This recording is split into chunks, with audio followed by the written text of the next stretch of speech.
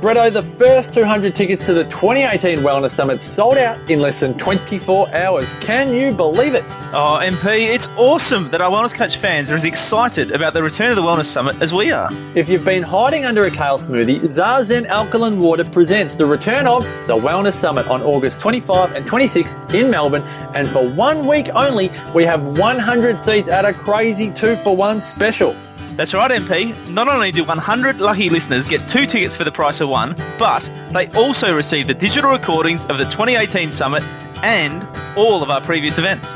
Gee whiz, that's a lot of value, Bretto. That's over $1,400 in value, MP, and all for just $297. That's 2 tickets for the price of 1 for 2 days of Powerhouse Wellness. That's less than $10 an hour to attend the wellness event of the year. Oh, enough of the number crunching, MP. These 100 tickets are only available this week until Saturday, May 19, or until sold out, whatever happens first. For tickets, the speaker lineup and all info, go to thewellnesssummit.com.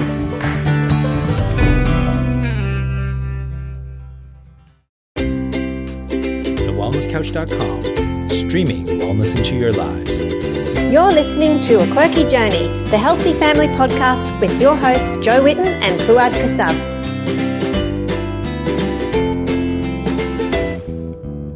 Welcome to A Quirky Journey. This is your host Fuad Kassab, and with me is my co-host Joe Whitten. Hello, Jojo.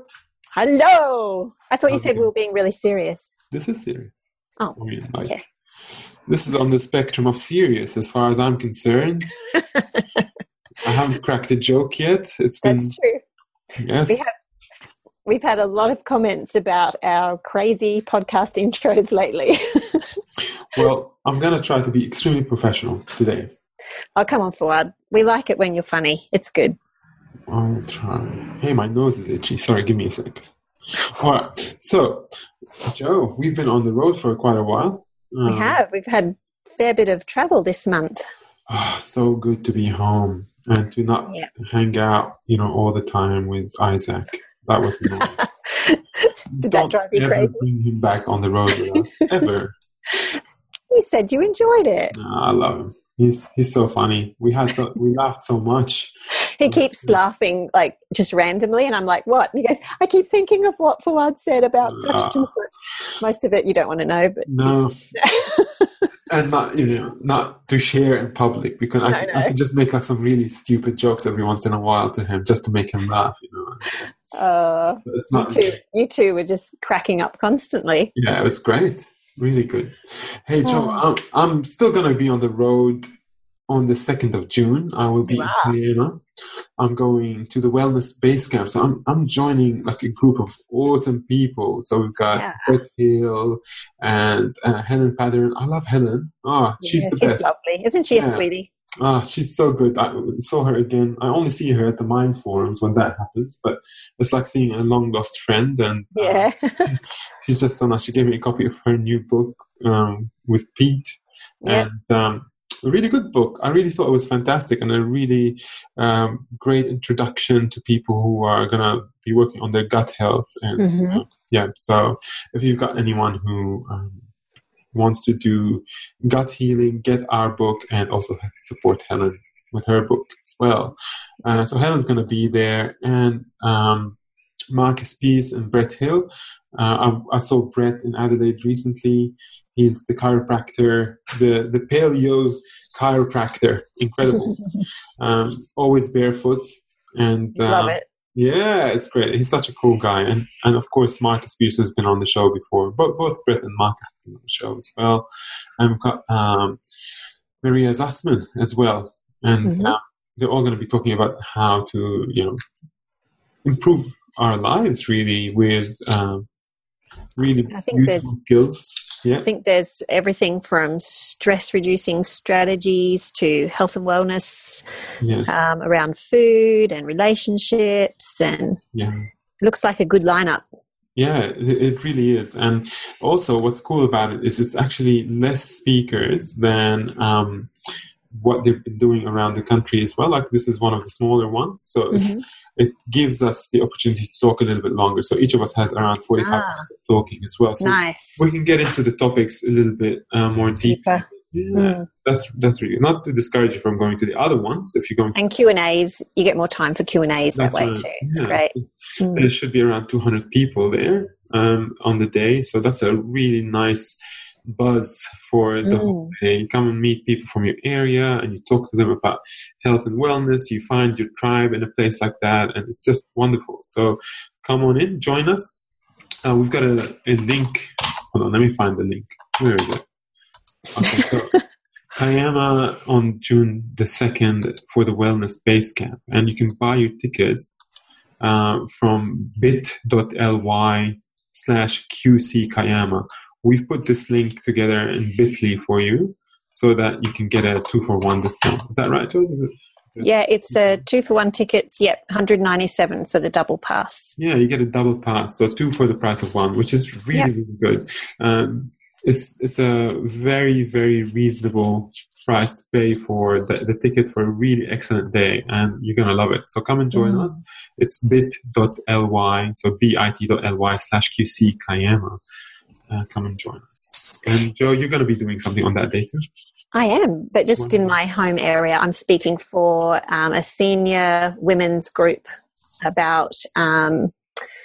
for a lot of us mums, we struggle with keeping our kids on track with healthy food and getting them to eat well. And sometimes the reason for that is family and friends sabotaging, not purposely, but just because they care for your kids and want to give them treats. And sometimes it's grandmas. So I'm actually going to be talking to a bunch of older women about how to help your kids and grandkids to eat well and how to support them in that. So that'll be good. Yeah, that's such an incredible topic because, I know a lot of moms get super upset about grandparents. It can be really frustrating. Yeah, and if you take the perspective of the grandparents, they just want to be, they want to get lollies for the kids. Really. They want to give them treats and show love in every way they can think of. So I'll think of some treats that they can make for them, or probably just make that are healthy and things like that. Yeah, that's great. So that's another. That's in Atherton, on the Atherton table. Okay, great, wonderful. And we came back from far north Queensland and Newcastle, and we met around 900 people on this trip. Even more, I think, if we count all the volunteers. Plus, we had the Mind Forum. So. We had the Mind Forum as well. I forgot. We've had so much on the last couple of weeks.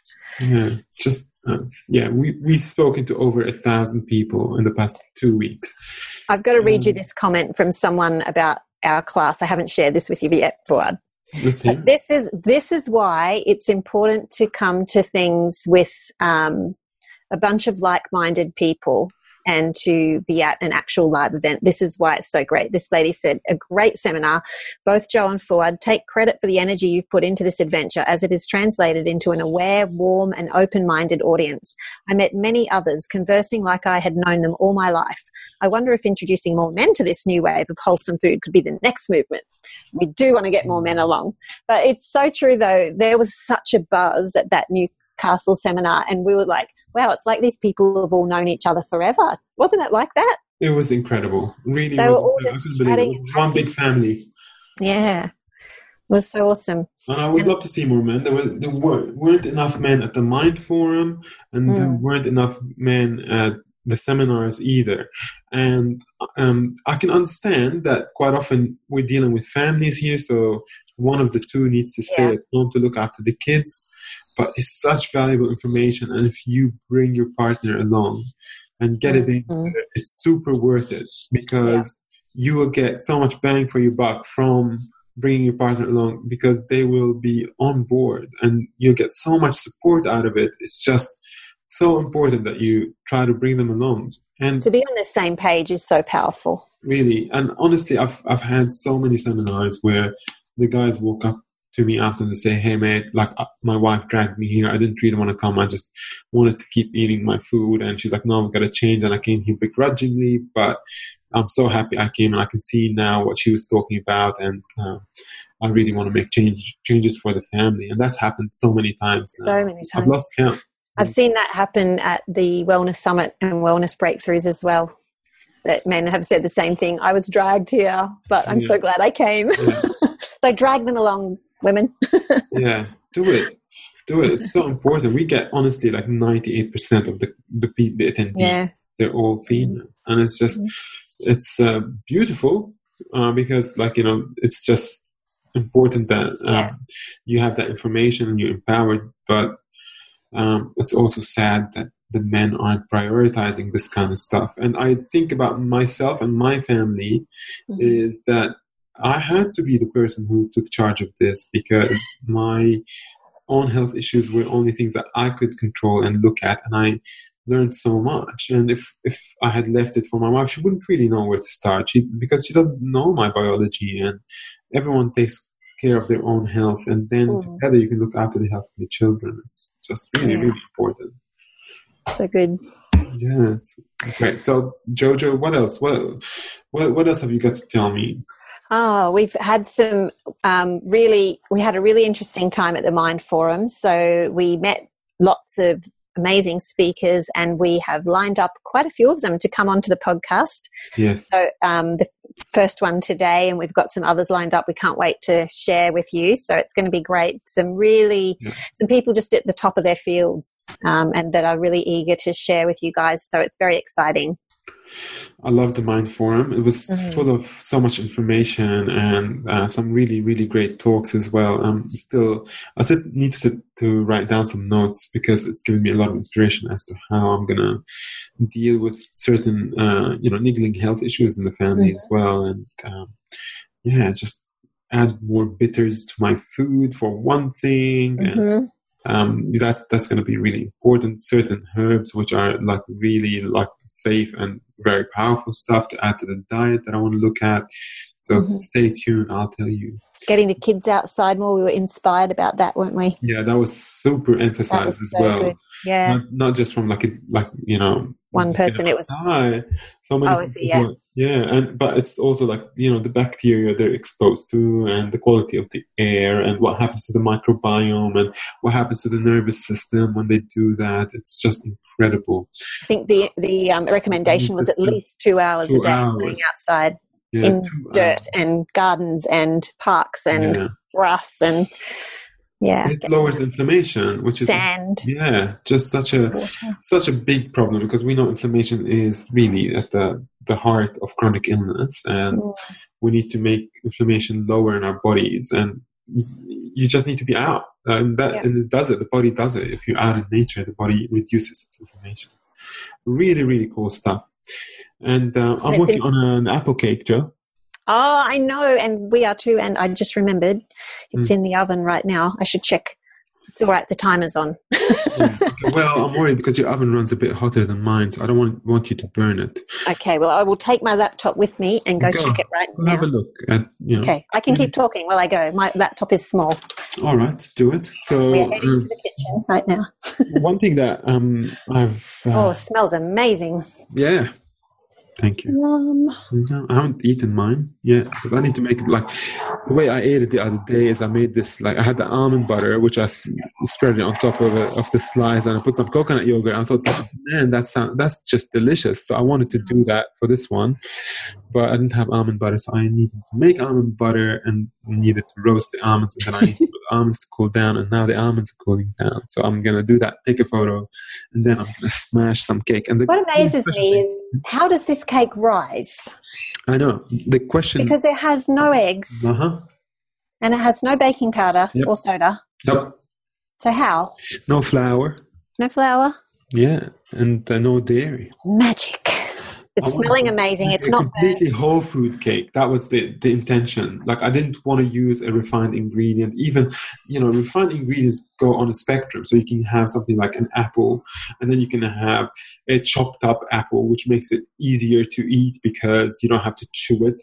And then you can put the apple in a juicer, and you can have the apple juice, and then you can make it into apple sauce. And then from apple sauce, you extract the sugar, and you can make it into just like an apple syrup, or even just the white sugar that comes from the apple. We can do that, and all these are on a spectrum, and the best thing is the whole food, of course, because it still has the cellular structure, it still has the water, it's still alive. And then as it goes down, it's not as healthy. So I wanted to make a cake that's made from all whole food ingredients. So it doesn't even have like rice flour or any kind of starch.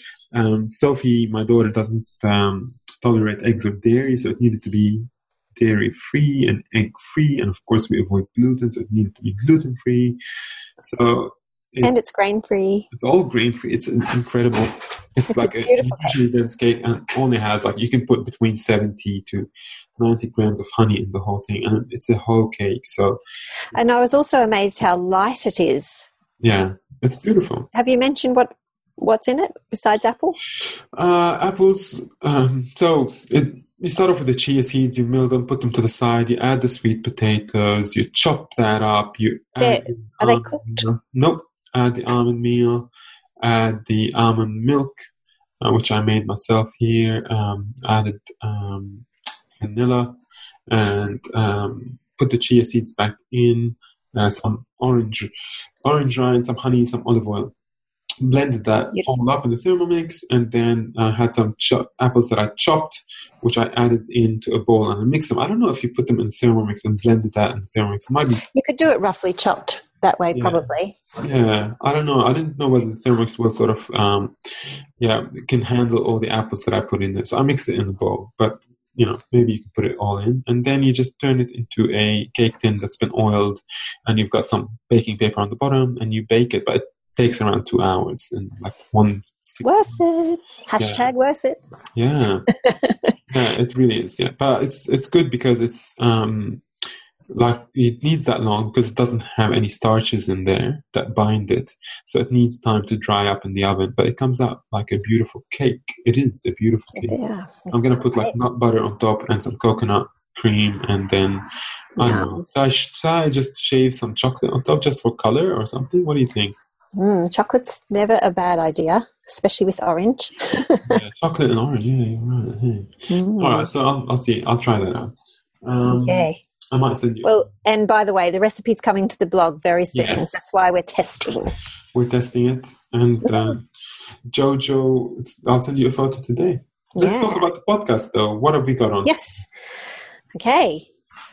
Well, we're talking about building biology and does your house kill you? No. Is your house killing you? What's that TV show? It's a TV show on SBS, apparently. Game of Thrones. About I don't know. No, not that one. Something about is your house killing you or something like that. My sister was telling me about it. I've never seen it. But it's that sort of idea of what's in your environment, in your home, that you need to... What's going to be in your house?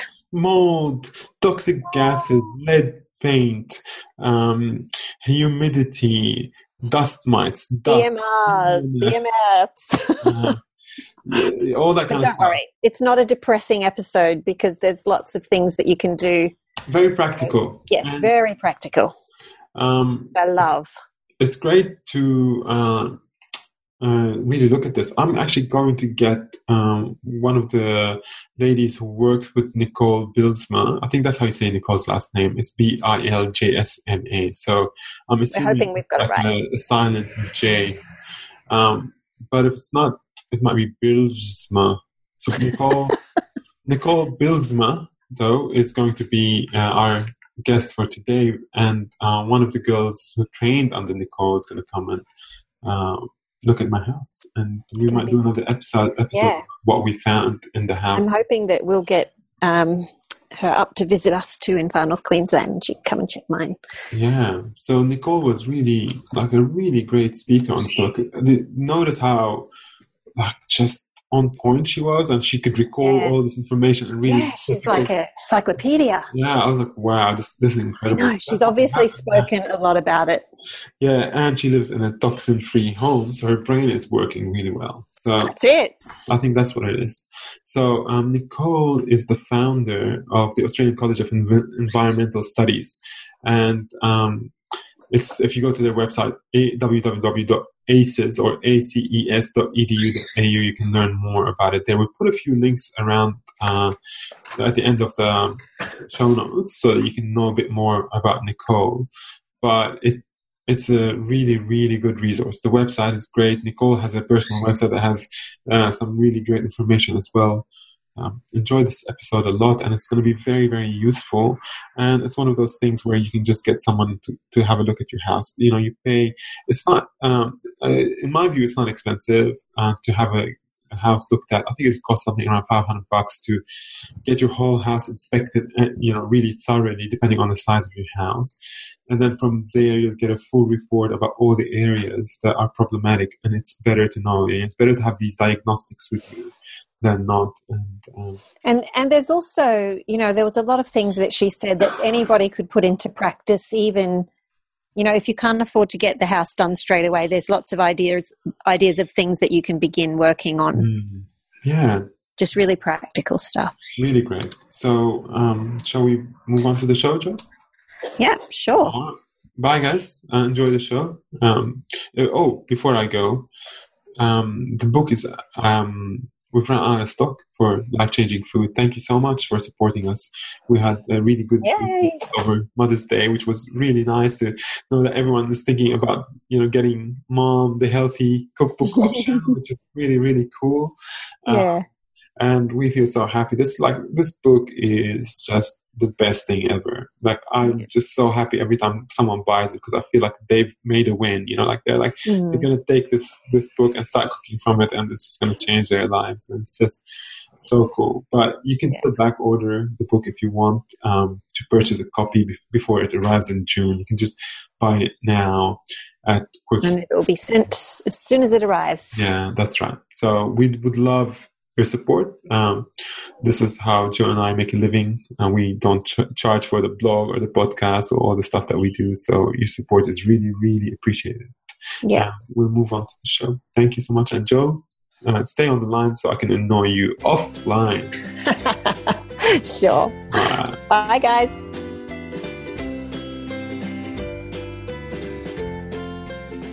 Hi everyone, it's Jo here, and I've got Fuad and Nicole with me, and we can't wait to get into this really interesting topic. How are you, Nicole? Well, thank you. It's great. So you live in Melbourne, is that right? I do, yes, in the beautiful town of Warrandyte, which is quite the closest state national park to the city of Melbourne.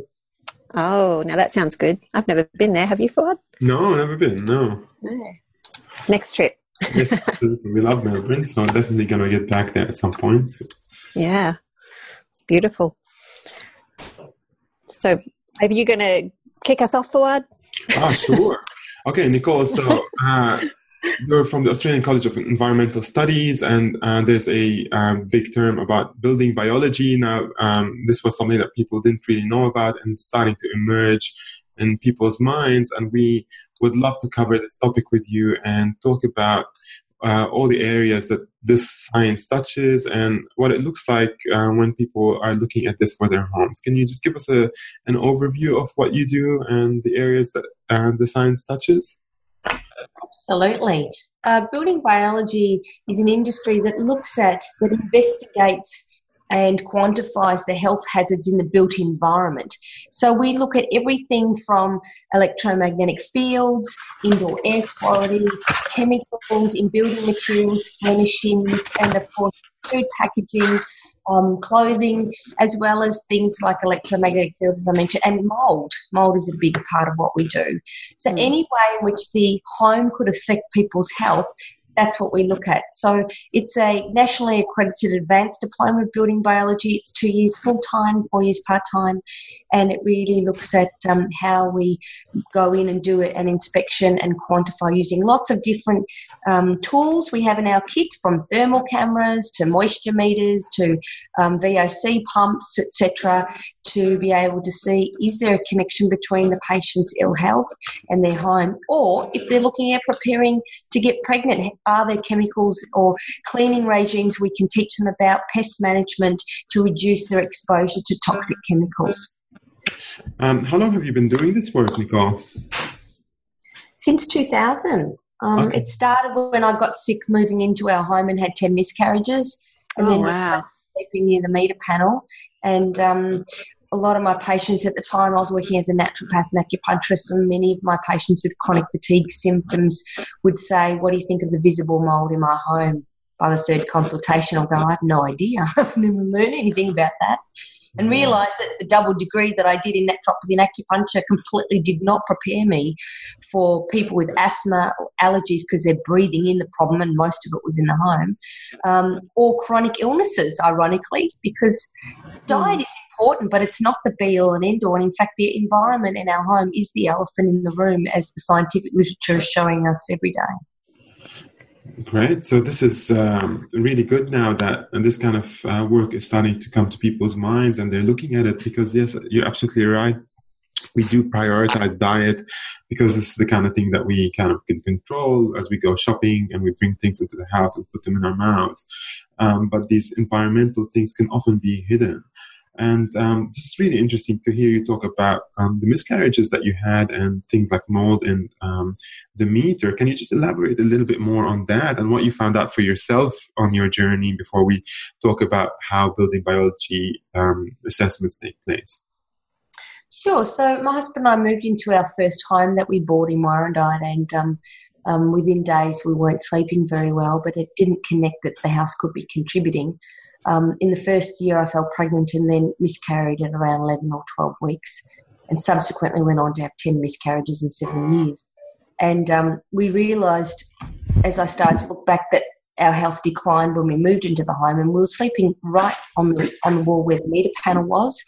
I started to look into indoor air quality and realised the traffic-related air pollution would triple in our bedroom, because we were living next to a T intersection where the traffic would bank up and carbon monoxide levels would triple in our bedroom and take 2 to 3 hours to dissipate, and then the peak hour traffic at night would start. Also, when I learned to douse and pick up geopathic stress that was under our bedroom. So there were so many things going on in the bedroom, and when I talked to the neighbour about it, she sort of indicated that no one had successfully had children in this home, despite the fact that it was 70 years old. So I said to my husband, let's move to the back bedroom. And I fell pregnant naturally. We didn't qualify for IVF because I got pregnant naturally, but had seen so many specialists, recurrent miscarriage clinic at the Royal Women's, and IVF specialists and haematologists and immunologists, and no one could help us or give us any explanation as to why I was miscarrying. And I said to my husband, I think the house is the problem. Let's go to the back bedroom. We did, fell pregnant with the twins, and the rest is history. Had 3 children. Oh, even twins. Yeah. 2 at once. Yeah. So how did you figure out that the meter was the problem? Had you read something about it, or? It just made sense to me. I thought, well, here's a meter panel. So I just looked in the scientific literature and PubMed and went, oh, God, there's some research to show that magnetic from meter panels could cause miscarriage. It means only a handful of studies then. That has grown quite a lot since then. But the AC magnetic fields from meter panels can be a problem. And I mean, the first literature on magnetic fields came from the study in 1979 by Wertheimer and Leeper, who were investigating the relationship between trying to figure out why children had childhood leukemia. When they went to visit their homes, they found many of them lived near high voltage transmission lines. So they got an engineer to develop a meter, which we now refer to as a Gauss meter, and they found if children were sleeping or living within a certain distance, which varied depending on the levels, but basically if they were exposed to 4 milligauss or more in the first 15 years of their life by living near these high voltage transmission lines, their incidence of childhood leukemia doubled. Now, if you sleep in a meter panel, it could be more than 1,000 milligauss that it's emitting. And that drops off about after 2 meters a distance from the meter panel. And, of course, now we have smart meters, which are even worse because they emit radio frequencies in addition to the magnetic field. So why on earth the building code allows people to put a meter panel on a wall of a bedroom is just, I don't understand. In light of the crazy. I have that actually on my bedroom wall. We moved to a house in the Blue Mountains last year, and I bought a device off eBay. I'm not sure even if it's the best kind of device. Probably yours is much more professional than mine, but reads EMF signals and beeps red if it's sort of like high. And so I went into my bedroom, and the meter was on the side where usually like the bed would I put the head of the bed there and have my bed my head facing or next to the meter on the other side. And it was just registering such high voltage or whatever. What's the measurement that is actually? If you're measuring magnetic fields, it's milligauss or Teslas. Okay, right. And it was just showing that it was really high there. And I asked around if we could move the meter, and they said the cost would be almost prohibitive or like really expensive. So I switched the bed around and put my head on the other side of the bedroom, where it was sort of registering that it wasn't registering the Teslas or the EMFs, and we've been sleeping like that ever since. I still worry that it's causing me problems, because I remember in the previous house I was having such terrible sleep, and that's when I bought that device to see what's going on, because the meter was on the other side, and right next to my head it was just such high readings. And I started sleeping, with my feet towards it, and I started sleeping way, way better, which was incredibly strange and worrying at the same time. What kind of advice do you have around that? Like, is that something, just for my personal sake, is it better to get the meter moved, or like having like the bed sort of on the other side of the room okay? Well, we know the magnetic field affects melatonin, so that's why your sleep is disturbed, and that's the first sign of electromagnetic sensitivities is sleep disturbance. Others get different symptoms, which we can go into. But, yeah, sleep disturbances by sleeping near a high magnetic field, even a digital alarm clock that's within 30 centimetres of your head is a problem, or a mobile phone under your pillow. That's a disaster. So we know it affects melatonin. We know it affects sleep cycles, but clinicians and doctors and naturopaths don't know this information, and that's the problem, because they're not advising or even asking the question, which is why, as part of my PhD, I'm developing a healthy home survey for anyone to use to rate the health of their home and see if there are correlations to their ill health. In terms of suggestions, relocating a meter panel will cost anywhere between $7,000 and $10,000. So it's incredibly expensive to do it, because you need not just an electrician but also the power company to get involved. And ideally at the design stage, that's when really you should enlist a building biologist to assist you in designing all of this so this never happens, You can use shielding paints, etc. on the wall. If you can't move your bed, which you should do, if you're in a room that you can't get out of that room and make it into a spare room or a junk room, that would be better if you've got a meter panel there. An inverter would be the same. An inverter, a solar inverter, if you've got photovoltaics, is also equally a problem as a meter panel. Really?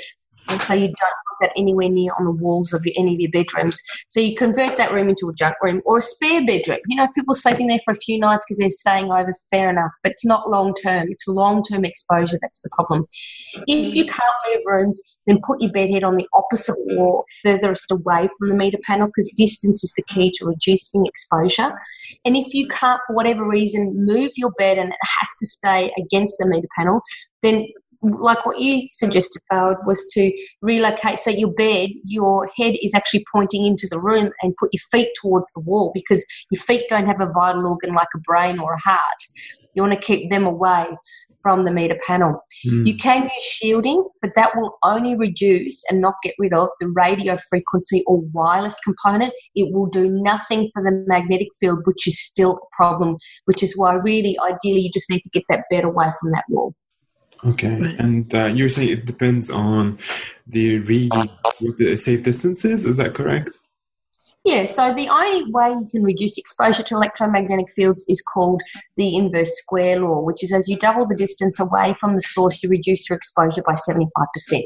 So the greater the distance, the better. We generally find within 2 meters away that the levels drop off to background levels. Okay, wonderful. Yeah, it's pretty much that far from it now in terms of where my feet touch. So I feel that might be a safe distance in terms of my bed, which...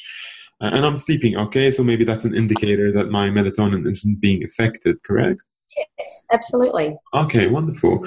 And maybe talk a little bit about the smart meters. You mentioned that they were much worse. Why is that? Because they have not just current going through them, and current creates the magnetic field. they also have a wireless component so that the power company can read your meter remotely without having to go there. So it's a wireless component. The problem is it has a switch mode power supply, which creates a huge amount of dirty power or dirty electricity. And we're finding some people are very sensitive to this dirty electricity, which is really high frequency spikes going from about 50 hertz to the radio frequency band of the electromagnetic spectrum. In a nutshell, it's not a good thing. No. I'm wondering with that, like, I don't know what, I think in Victoria they're doing smart meters everywhere. Is this something that energy companies are moving to change in all homes, or is it just installing in new houses, or what are the options available for people? Can they opt in or out of this? Because our house doesn't have it, but we're in Far North Queensland. Yeah, so I'm wondering whether there's some kind of rollout taking place across the country or something. Yeah, from my belief, my understanding is Victoria was the first where it was forcibly rolled out. I don't have a smart meter because they could never access it through my locked garage and my dog. Okay, great. So I think about 10% of the Victorian community don't have smart meters for that reason, and they've sort of left it at that. The fact that it's been compulsory is really against human rights. It is compulsory, is it? That's what I'm asking. Is it it is compulsory, right? Yes, and I believe trying to do that in New South Wales, roll it out now. Is that for new buildings or existing buildings? Existing buildings. Right. If you have a solar panel or want to put solar panels in your house, then you will automatically upgrade it to a smart meter. Oh, well, then we must have one now because we just got solar panels.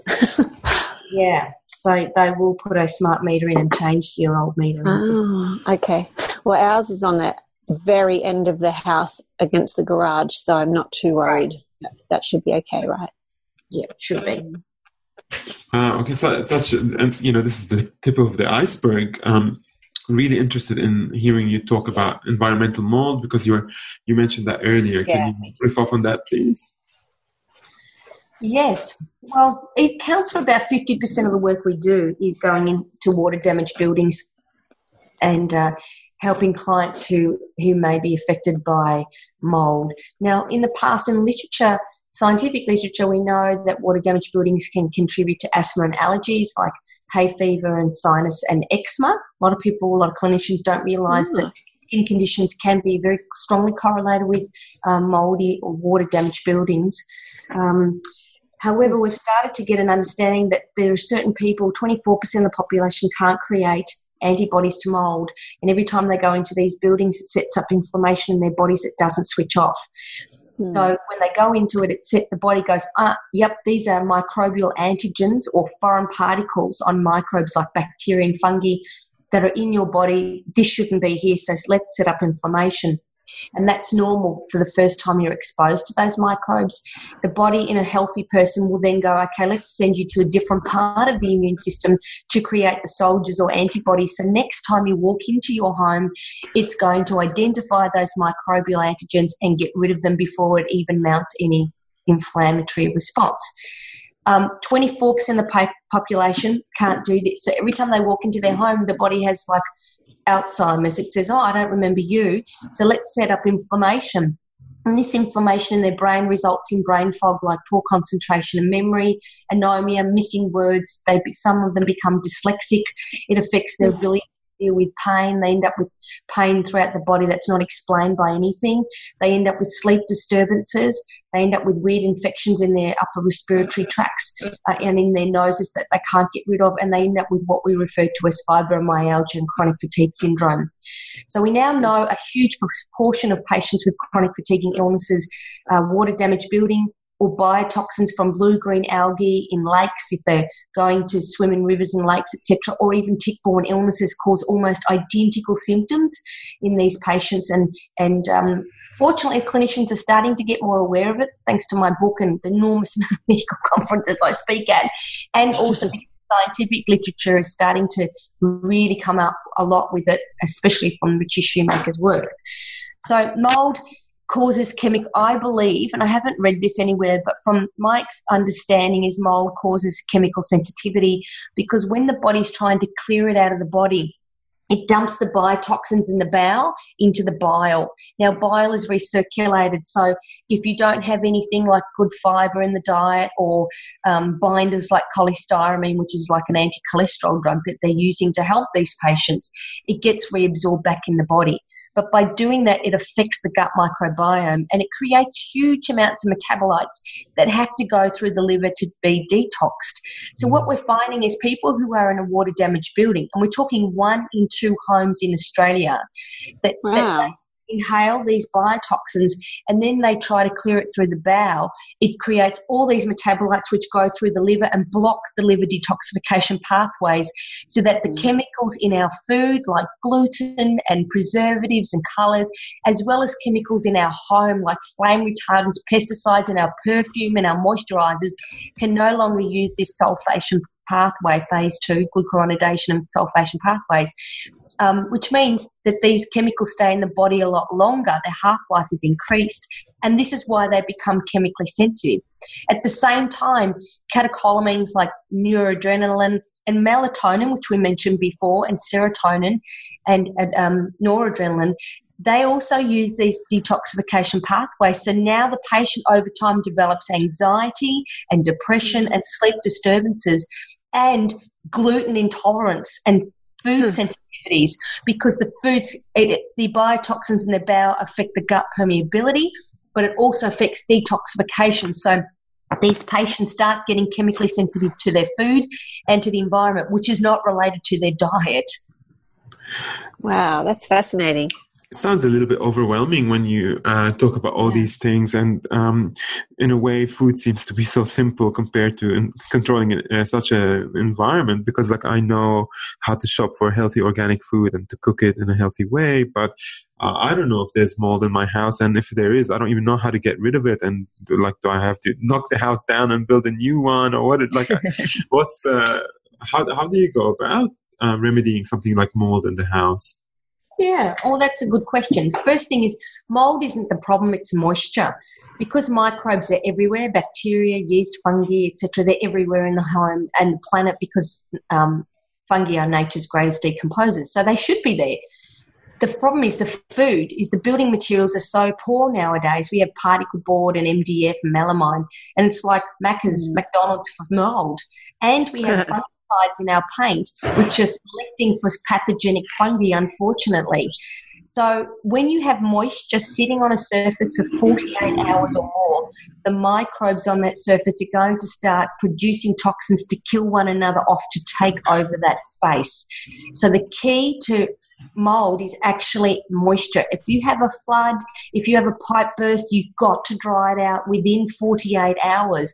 Otherwise, you're going to start having a microbial issue in a water-damaged environment. So the problem is you move into a house and you don't know, and that's where a building biologist can be useful, because they can do testing to see what the fungal ecology is for the place. They can do moisture mapping with their thermal cameras and moisture meters to determine the degree of moisture and the potential effect that could have on the microbial life.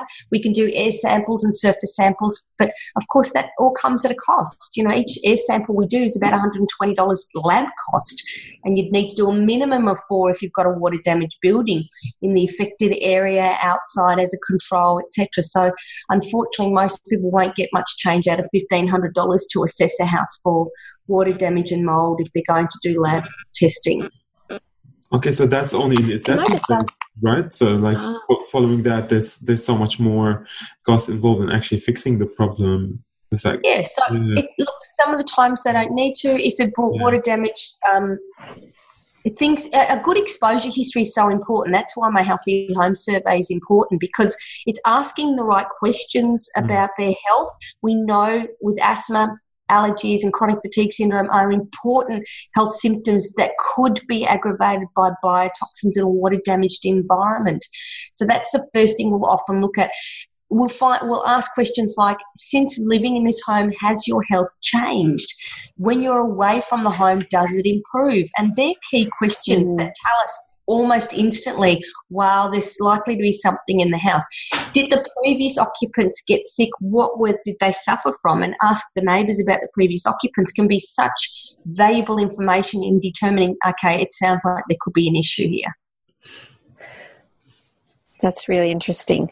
I'm wondering about our kitchen cabinets they're the particle board melamine type of thing. And I know when we first got the kitchen, we had some things done in the kitchen, and the cabinet maker said, the owner who built the house like 10 years ago, he said he shouldn't have used this stuff. He said up here in Far North Queensland, people don't use this because it's so moist here and it just holds the moisture. And he said in a few years you'll have to get rid of it all. And we're at that stage now because like if the kids overflow the sink when they're getting water out of the filter into their bottles, which they do quite often, it all goes under the sink and it goes into the cupboards and it swells up. And so there's all these ripples in the front of the cabinet. And so what is the best material to build kitchen cabinets from to avoid the mold? Well, natural materials, like, your timbers that aren't sealed with plastic would be the best, because timber, and there's different types of timber, of course, like your hardwoods that are amazing hygroscopicity, i.e. their ability to absorb and release moisture and adapt to that little microenvironment is remarkable. So you would use materials made from natural fibres like your timbers. Stone can also be useful in small amounts as well, and other forms of masonry. But timber is one of your best because it's hygroscopic and it can absorb and release moisture depending on the humidity in the air. Awesome. All right. So these are just two things out of so many. And I know that we were talking before the show about things like food packaging and chemical intoxicants in food. So this might be super relevant as well to the people who listen to the show. So can you illuminate us on that topic? Sure. I think with food packaging, the issue is not whether any chemicals will leach from the packaging at all, but how much. And that's the problem. When you go from healthy, fresh food to processed food, you are essentially doing two things. You're decreasing your nutrients and at the same time increasing your toxins. And, of course, this changes the whole balance of survival because nutrition is your backbone in biochemistry. So a good diet generally will provide resilience against environmental insults, whilst a poor diet that's high in processed food will result in lower resilience. So it's really important to reduce processed foods out of the diet, and I'm sure you guys are right on to that. But in relation to packaging, it's making sure you're not exposing yourself to hormone-disrupting chemicals, which are very common with your PVC, plastics and polycarbonate, plastics and polystyrene, PVC, polystyrene and polycarbonate. Your BPAs, your BPA-frees are all a problem. BPA-free, they often use the same family of chemicals, BPS, BPF, which is showing to be worse in terms of estrogenic effects. So get rid of the plastics for food packaging. Go with your stainless steel, your ceramics, your Corningware, and, of course, glass. I will freeze food, leftovers and things in glass that have plastic lids, where the lids don't contact the food. Grease-proof paper, often in fast foods like pizza and chip boxes, etc., can contain polyfluoroalkyl phosphoric acids, which are not good, and they are suspected to be carcinogens. Like your microwave bags, the foods that are in microwavable bags are a real problem, and they've been linked. They can be found in about 40% of the packaging and are linked to thyroid-related problems and developmental issues in children. Obviously, the old ones were the lead crystal, the brass and the glazed pottery, which could be radioactive. So lead crystal, people get a bit of glass of wine on a special night, and lead crystal, that's not good because it's loaded with lead. But the big ones are your plastics. So you want to really reduce the amount of plastics in your food packaging as much as possible. Use your wax wraps instead, stainless steel containers. My kids drink from stainless steel water bottles. I drink from glass. Go back to the basics the way it was pre-industrial revolution. You mentioned microwaves earlier. This is something that I haven't had in my house maybe for like 10 years, and it's because it's such a relatively new form of cooking and heating that I avoided. I kind of go back to, tradition. But, what are your views on that? That's a great question. My views on microwave. Well, firstly, microwaves can emit high magnetic fields whilst they are on, and the digital display can emit it. So you don't want to stand within, half a metre of your microwave oven for long periods of time. Not that people do. In terms of the impact on food, we know it affects B6, but the real concern I have about microwave food is it kills the vitality of the food. Now, a recent study in Japan showed that when people eat nori, for example, seaweed, that the bacteria naturally in the seaweed would transfer their genes into the person's gut microbiome and train their bacteria to digest the seaweed to release the nutrients, which help the bacteria release the nutrients that they used and that you use as a human being. So that bacteria on fruit and vegetables are actually really important because they could be conferring their genes to train our gut microbes how to digest the food. Wow. That's amazing. So the quickest way to kill that is to microwave it, because the microwave oven sterilizes everything. It's great to sterilize your dishcloth, to get rid of the bacteria, the E. coli, or whatever you got on your sponge. Stick it in the microwave for 5 or 10 seconds. But never microwave food, because it could be killing off the bacteria that's training your gut to digest it. So this is the devastating impact, I think, is why children are much more high risk for asthma and allergies. If they are not breastfed, for whatever reason, I can understand. I mean, I could only breastfeed one of my twins. They had half breast milk, half infant formula, because I never had enough milk for both.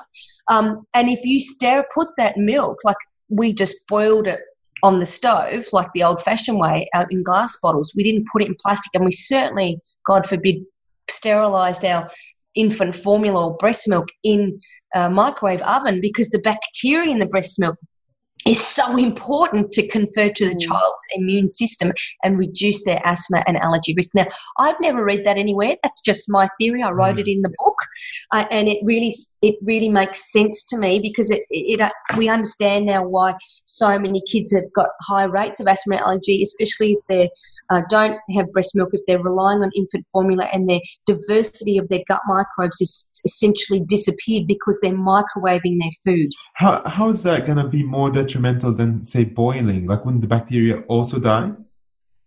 I know. Only bacteria that don't survive at 100 degrees Celsius will die off. So no. Right. Yeah. So you're boiling, you're not boiling the milk. You're sterilising. Look, I use my microwave oven to sterilise my glass baby bottles, but I didn't boil the milk, so to speak, when I put it in. I just warmed it up, so it was never boiling it to 100 degrees. That makes a lot of sense. Great. So, wow, really, like, there's a whole gamut of stuff to look at as well. So we've looked at mold, and we've looked at EMF and packaging at home. What else do you guys look at when you come to a house? We look at things like, chemical load. Most of the exposures to chemicals are going to be in the household dust. So if there's visible dust or visible clutter, the colour of the dust we look at. So, for example, if people live very close to, there's a bus stop outside of their home, then you often find the colour of the dust along the windowsills of that side of the home can be black, and that can often be wear and tear of tyres, as well as diesel particles, which are known carcinogens, etc. So we'd say, okay, don't open the windows in this side of the home, get an air filter in this part of the house, because if you don't get a filter, your body will be the filter, and it has to deal with those carcinogens and those particulates. So we look at dust. A big part of the work we do is getting the vacuum cleaner out. I love vacuum cleaners. After I interview the clients, I get their vacuum cleaner, I pull it apart, and I go, okay, here's the HEPA filter. It hasn't been replaced. Most of the time people go, I don't even know where that was or what it is. It's the most important part of the vacuum cleaner, if it has one, a high-efficiency particulate air filter, because it'll filter all your allergens and many of your biotoxins down to about below 0.3 microns. So I show them where the HEPA filter is, if they have one in the unit, that it has to be replaced, at least every 6 to 12 months. I show them how to vacuum properly. Most people have no idea that they need to vacuum 1 square metre for at least a minute or two, and that's far more effective than doing a weekly clean for 6 weeks. To reduce the allergen load, I show them how to damp with microfiber cloths and damp microfiber cloths to reduce the dust load, and how to dust. Simple things like that are one of the most important things we do as building biologists, and showing them why they need to take their shoes off before they come into the home, so they don't track the tons of pesticides that the council spray into the household dust. You said Up a minute per square meter? How long? Sorry? Yeah, you're looking 1 to 2 minutes per square metre of carpet or rug. Now, because it takes so long, you'd be best to do one room like that thoroughly every week, and every week do a different room and spend a lot of time with a motorised head on the vacuum cleaner, so it's actually digging into the pile and it has to have a HEPA filter. So I have a list of the best vacuum cleaners I recommend on my website, buildingbiology.com.au, and the different brands and models that I recommend. That is the vacuum cleaner and the water filter are the two only things I recommend you buy, apart from microfiber cloths, in my entire book. The rest is knowledge. That's good. Sorry, what was the vacuum cleaner and the what, sorry? Water filter. Water filter. Okay. So you were talking about also air filters. You don't recommend anything around air filters? Yeah, I do, absolutely. So I use a lot of OzClimate's air filters. But yeah, air filters, depending on what you're trying to reduce, what is the pollutant you're trying to get rid of. So, you've got HEPA filters, you've got carbon filters that deal with the chemicals or gases in the air. The HEPA filter reduces the particulates in the air, like your allergens, etc. So I find with my daughter who gets allergies, that if I run the air filter in her room overnight, she doesn't get any coughing or anything like that in her hay fever. Oh, that's interesting. And what's the air filter that you use? I use OzClimate. But there are many on the market. Yes, I use OzClimate. I find them really good, and they're very reasonably priced. $400 or $500. I think the better unit's $600 or $700. I mean, as I said, if you don't get a filter, your body will be the filter. And many of these air pollutants are very strongly correlated with your heart disease risk, heart attack, respiratory problems, and allergies. Will one air filter cover a fair bit of... Sorry, will one air filter cover a few rooms, or is that per room? It depends on the size of the filter. It'll tell you how many square metres it will capture, what the capture zone will be. Okay. All right. I went to your website and I looked up vacuum cleaners in the search. So that's the page. Okay. So we've got, all right. So there's a really good list of stuff from Bosch to Miele and Dyson, which is great. People get a lot of options around that. Because I've been looking at replacing mine. I think I have a Dyson, but not sure. It's quite old now, so I'm not sure if it has a HEPA filter or a motorized head. I don't think it does. That's really important. So that's really good. I don't have much carpet around the house, so it's mostly like wooden floorboards. That's even better. Yeah. Okay, wonderful. That's all great to know. That's such handy information.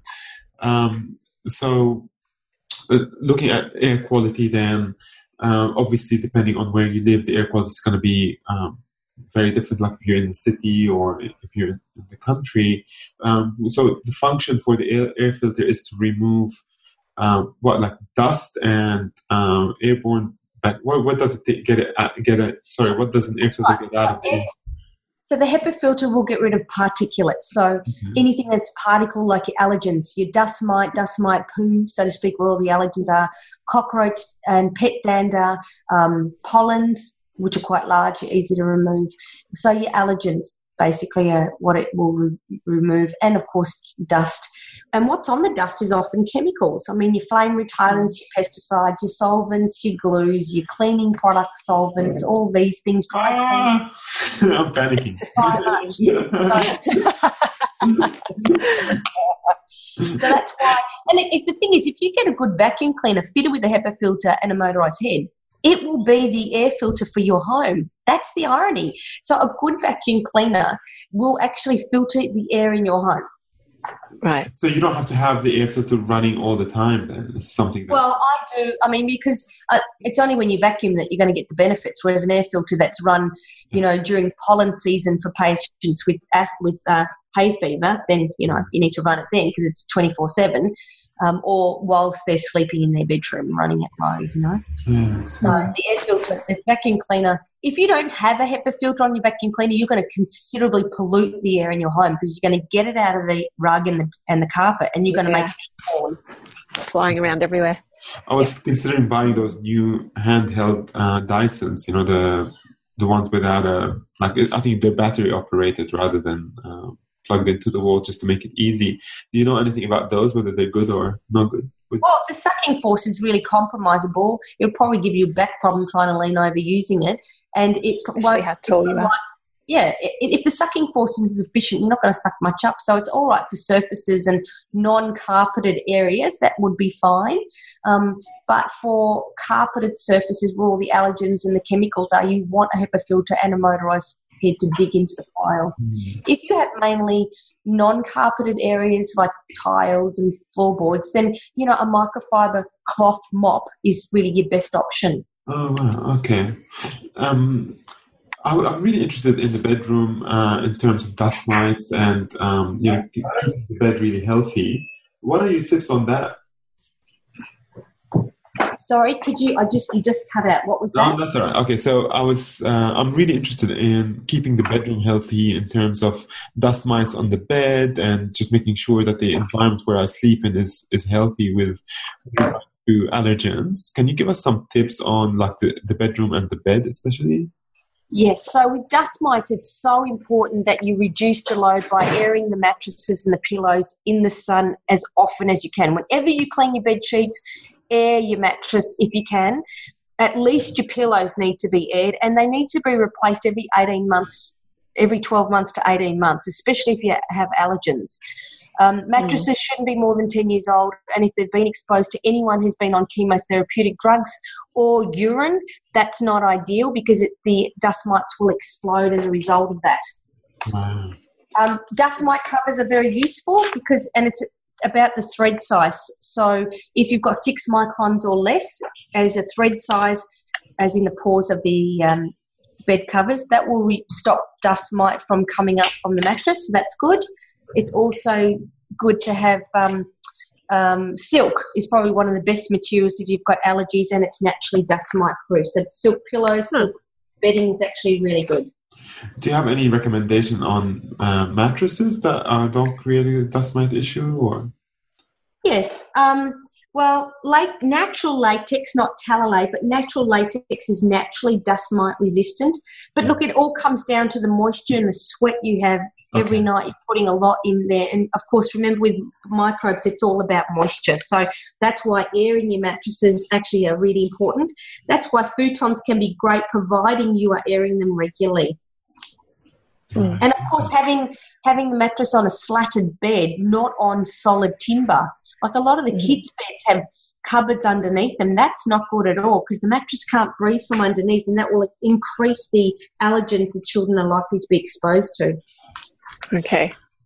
One of the ladies who work with you, we met you at the Mind Forum just on the weekend, and she was telling me about like not doing the bed straight away after you wake up to allow the moisture to get out. I thought that was a really good tip as well. So it doesn't allow dust mites to sort of proliferate if you've got if you hide them under the bed sheet straight away. So that was pretty cool. Okay, so generally what we recommend is you open up your bed sheets and don't make your bed. Yes. So that's what she was saying. Yeah. That's important.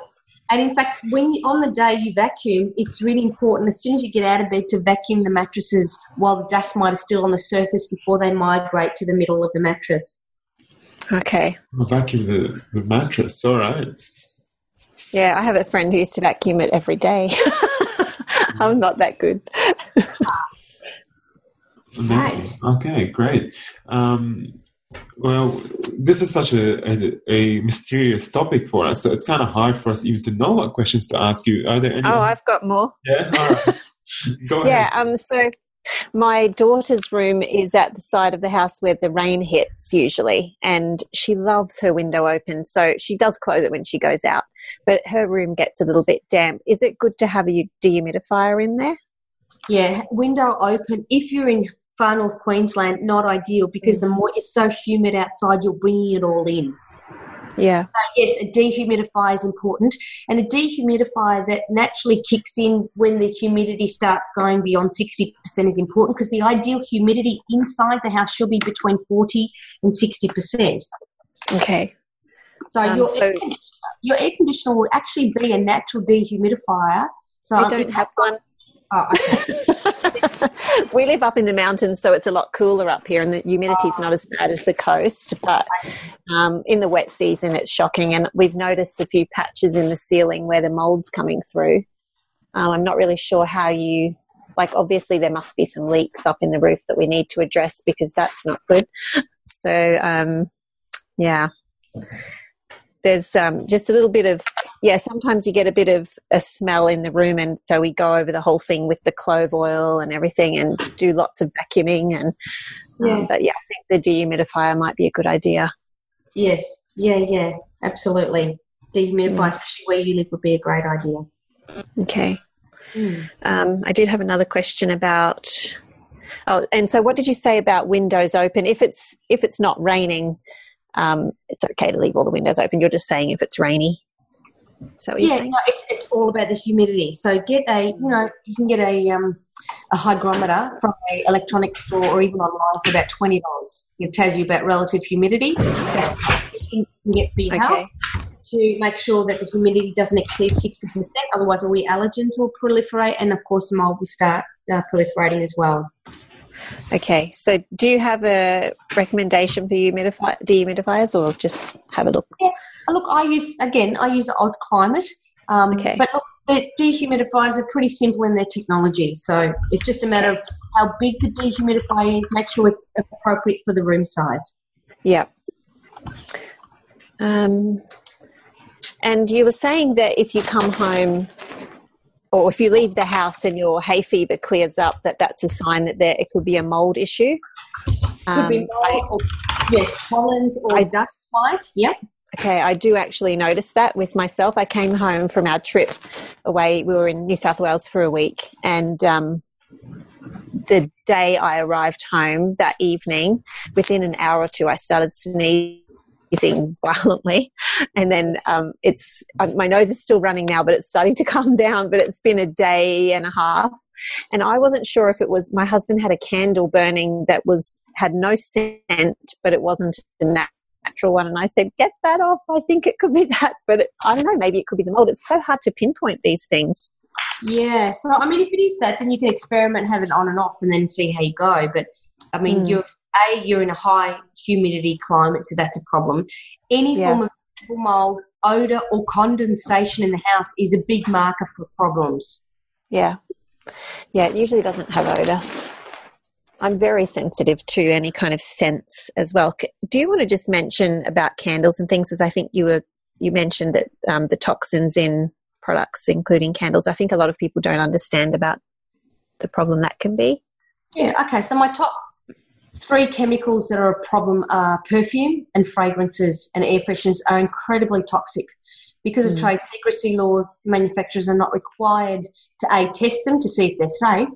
And secondly, there are hundreds of petrochemicals. Many of them are known to be irritants to the human health and can contain hormone-disrupting chemicals. So anything that's with a fragrance, especially that's artificially derived, that's not an essential oil, should be avoided in a house. And perfume is one of the most toxic things you could possibly put near your person. Aftershave, anything with a strong smell is toxic.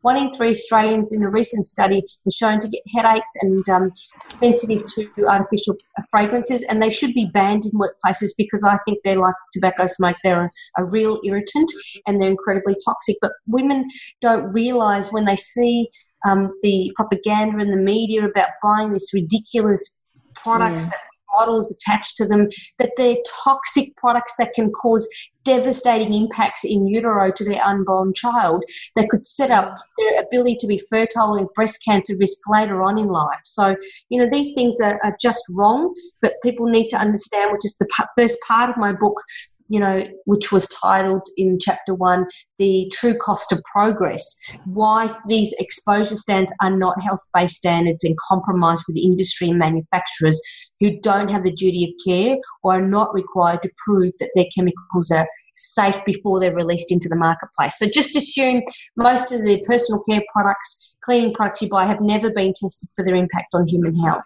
and many of them are showing to have devastating impacts on health.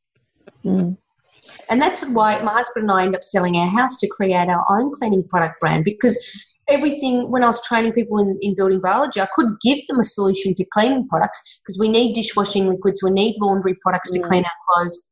And that's why we established the Abode cleaning product range through the health food stores. Oh, okay. Abode. Is that one yours? Yeah. Cool. Okay, that's great. That's the something that I've had to really be careful with for years. If I even walk past someone with a strong perfume, I start sneezing. So it's terrible stuff. Looking at your website, you have a section that talks about hazards in the home. So we've covered a lot of this stuff already, but we haven't spoken about things like lead dust and toxic gases. So can you talk a little bit about those two, please? Sure. So lead dust is still a huge problem. Around 1 in 3 homes built before 1970 will have lead content in their paint of up to 50% in the lead paint on their walls. So that's not a problem providing you don't renovate. If you renovate and release that lead dust as that lead paint as a dust by sanding it back, that can expose you to very toxic high levels of lead. And we know there are no safe levels for lead, and it's strongly correlated with infertility in males, but also anemia and also learning and behavioural disorders and a significant drop in IQ in children. That's a real problem. We also have lead in copper pipe, lead solder in galvanised pipe and copper pipe. So that's again another reason why we recommend a water filter. And the other one is toxic gases. You know, having unflued gas heaters is a real problem because it can kill you with the carbon monoxide exposure. You also have toxic gases from vehicle exhaust and the combustion of fossil fuels and wood combustion fireplaces and stoves. So, you know, unflued gas appliances should be removed out of the house, and don't idle your car in the garage if you have a door connected into your house. So if the heater isn't fluid, like even opening the window isn't good enough, like to let the air circulate? Yes, so if you have an unflued gas appliance, you must open your windows. That's a requirement. But why risk killing your family from carbon monoxide poisoning? If you're going to have an unflued gas heater, yes, you need to open windows, and you need a carbon monoxide monitor that goes off to tell you, hey, the levels are high, it's going to kill you, would be a good thing. Compulsory in the United Kingdom, not in Australia. Look, unflued gas appliances are not sold that I'm aware of anymore, although you could get them secondhand on eBay and other stores. But really, they should be avoided because there's very strong correlations with asthma and exposure to noxious gases like nitrogen dioxide from appliances. We just have like a gas heater that's attached to a gas bottle, so you're saying that's not a good idea? Not inside the house. Yeah, so that, you know, because any form of gas, it does have a smell there that they add so that you can smell the gas to say, hey, there's a problem. But look, gas appliance is not ideal. Electric radiators or hydronic heating is always far better, and I discussed that at length in my book, Healthy Home, Healthy Home. Yeah. Wow, okay. So much. Right. Great. Jo, do you have any more questions? Or, no, that's good. That's lots to think about. Yes. I definitely have to read the book. We'll do another session maybe when listeners have questions for Nicole and have you back on the show. This has been incredibly broad and enlightening in terms of what's possible. I'd love to know a little bit more about your college, your training program, if people are interested in learning this for themselves. Also, how do they get a building biologist to come to their house? Sure. So the Australian College of Environmental Studies, I'm the CEO and founder of the college. The website is aces.edu.au. We have short courses in children's environmental health and mould testing and electromagnetic field testing, right up to the nationally accredited advanced diploma of building biology and the certificate in feng shui. I love the esoteric and the hard science. So there's lots of information I also have a newsletter, the Healthy Home newsletter. So when you go to my website, buildingbiology.com.au, there's a newsletter that's free. You can sign up to. We can keep you up to date on things like health hazards in the home and the latest research. Also, healthyhomesurvey.com, we'll be launching that, and that'll be a free way of assessing the health of your home, and that'll be launched in July with in conjunction with my professor, Mark Cohen. And what else? did you ask? A building biologist. You can find them on the Australasian Society of Building Biologists website. That's asbb.org.au. It's .org or .org.au, ASBB. Great bunch of practitioners out there throughout Australia who can assist in doing audits of your home. Wonderful. Right. Thank you so much, Nicole. I really appreciate you being on the show, and it's been fantastic.